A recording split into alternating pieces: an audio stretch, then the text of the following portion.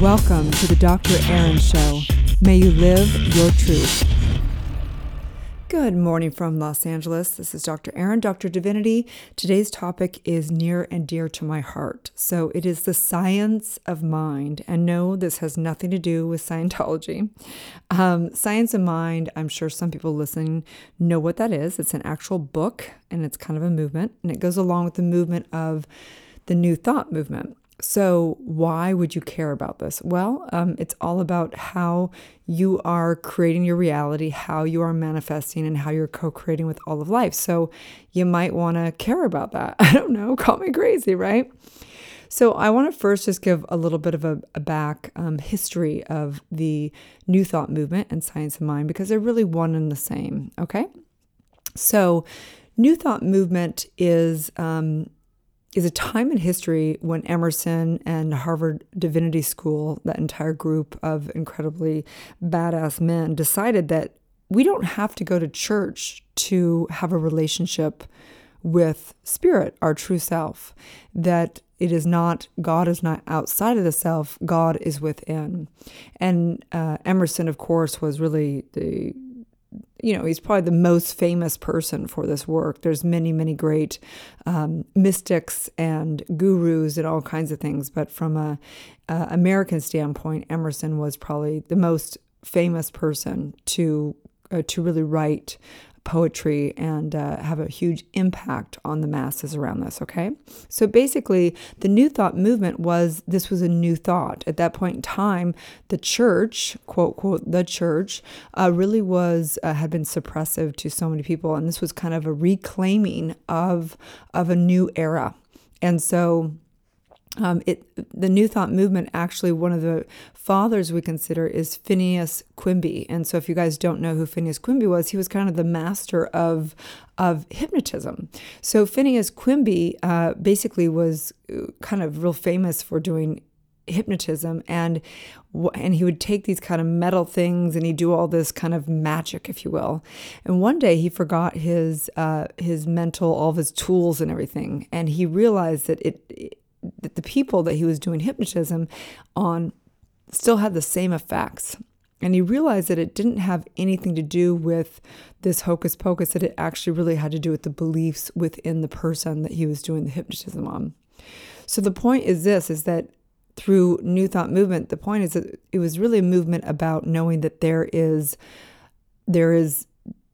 God's within us, that there is a power, that we are that power, the backing of all energy that's within us, and that it comes down to our beliefs within our subconscious mind, our beliefs within our consciousness, our beliefs within our soul, that we manifest, that we create, that we bound ourselves, or we free ourselves according to. So the science of mind is really how to measure this, right? So how do we use this? How do we work this? How do we know this? And so the science behind Science of Mind is that it is measurable. What we manifest, what we demonstrate is measurable. You can look at your life and you can use these principles, use things like meditation, use things like affirmative prayer, use things like, using your intuition and the power of your word and prayer and all these things. And you can measure it. You can look at your life and say, my life is getting better, or it's not. My life is turning into a heaven, or my life is turning into a hell, right? This is measurable. And so that is the science behind Science of Mind, that we truly believe as the New Thought movement and Science of Mind that this should be measurable, that spirituality should not just be a woo-woo thing, that we should be able to measure it in our reality, how we're experiencing, how our relationships, how our health, how is our relationship with money. And this should be the demonstration. We should be able to measure this scientifically, if you will, right? So a little bit more about this, the New Thought movement, just to go a little bit further into this, streamed off into many different genres, such as Unity. The Unity Church, which was founded by Charles and Myrtle Fillmore, was one denomination, if you will, of Science of Mind. Religious Science was another one, which was Ernest Holmes. And the reason why they changed it, and most people don't call it religious science, because most people don't like the word religious. So it's kind of a blanket around Science of Mind. The next, and I just want to clarify again, this has nothing to do with Scientology. There's nothing to do with Scientology in the science of mind genre. There is another denomination which was called divine science, and it's kind of gone away. Not very many people know of divine science. And then it's also not Christian Science, which was started by Mary Baker Eddy. And the reason why the New Thought movement does not consider Christian Science to be part of the movement is because Mary Baker Eddy was very well known to know it was her. She said, it's my way. I'm the person that came up with this. And that's not the movement. The movement believes that we're all able to contribute to the movement. We're all able to tap into and become Christ-like. We're all able to have this movement flowing and ever evolving. We call it open at the top, meaning that it's forever expanding. And so we don't want it to be dogmatic ever. It's really an open practice. And so how do you use the science of mind? Okay, so let's get into this. So this is incredible work that for me has transformed my entire life. Meditation has been my foundation, but science of mind has kind of been the principles that have taught me truth, that I realize, these teachings aren't all great teachings. So it's not just science of mind or just New Thought movement. It's just that it's made sense to me. You can take, of course, it refers to the Bible. It's based on Christianity, but you can take a look at any Eastern philosophy or anything, and it has truth in it. So I'm non-denominational. I don't believe in, there's one and only, practice, if you will.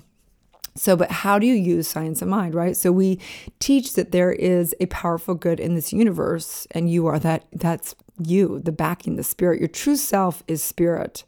And each individual, we have the use of the law. So the law is kind of like, if you imagine God creating the world, right?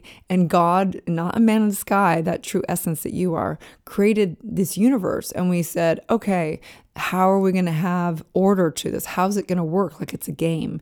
And we created this thing called the law. The law is basically the physics of this universe, how it works. How do you manifest? How do you demonstrate? How do you create heaven or hell in your experience here?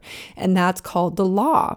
They call it the Lord, if you will, in the Bible, but it's the law. And it's because it's kind of like the rules that we decided that we're going to have in this life, okay?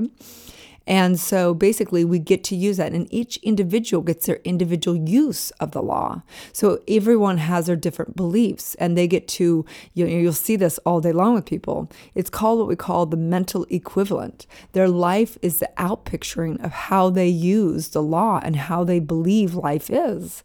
You'll see people that believe life is abundant, and therefore they have abundance everywhere. They see the abundance. They see through that filter. They live that. They breathe that abundance. There's some people that live and believe there's scarcity, and they constantly are finding reasons and why life is scarce. And they are always struggling with money. They're struggling with everything. They're struggling in relationships. And this is just how they use the law. So basically, it's saying there's this thing, and it's called spirit. It's us, and we use it. We create through the law. So it's really about the creative process. How do you create and how do you manifest? So we use things like meditation, affirmative prayer. We use intuitive. We use mindfulness. We use the power of our word. We use basically to know the truth. And the more you live in the high vibration of the truth and knowing full potential and aligning with Mother Nature and eating well and aligning with universal law is the extent to which you will feel more powerful, and the extent to which you feel divided, the extent to which you go against Mother Nature, the extent to which you don't eat well and sleep well, and you go against creating chaos instead of harmony, is the extent to which you will feel like you're powerless, because it actually, you take away your own power as the experience of it. Okay. So the science of mind is really using your own divine powers for good, for you to experience what you want to experience in this lifetime.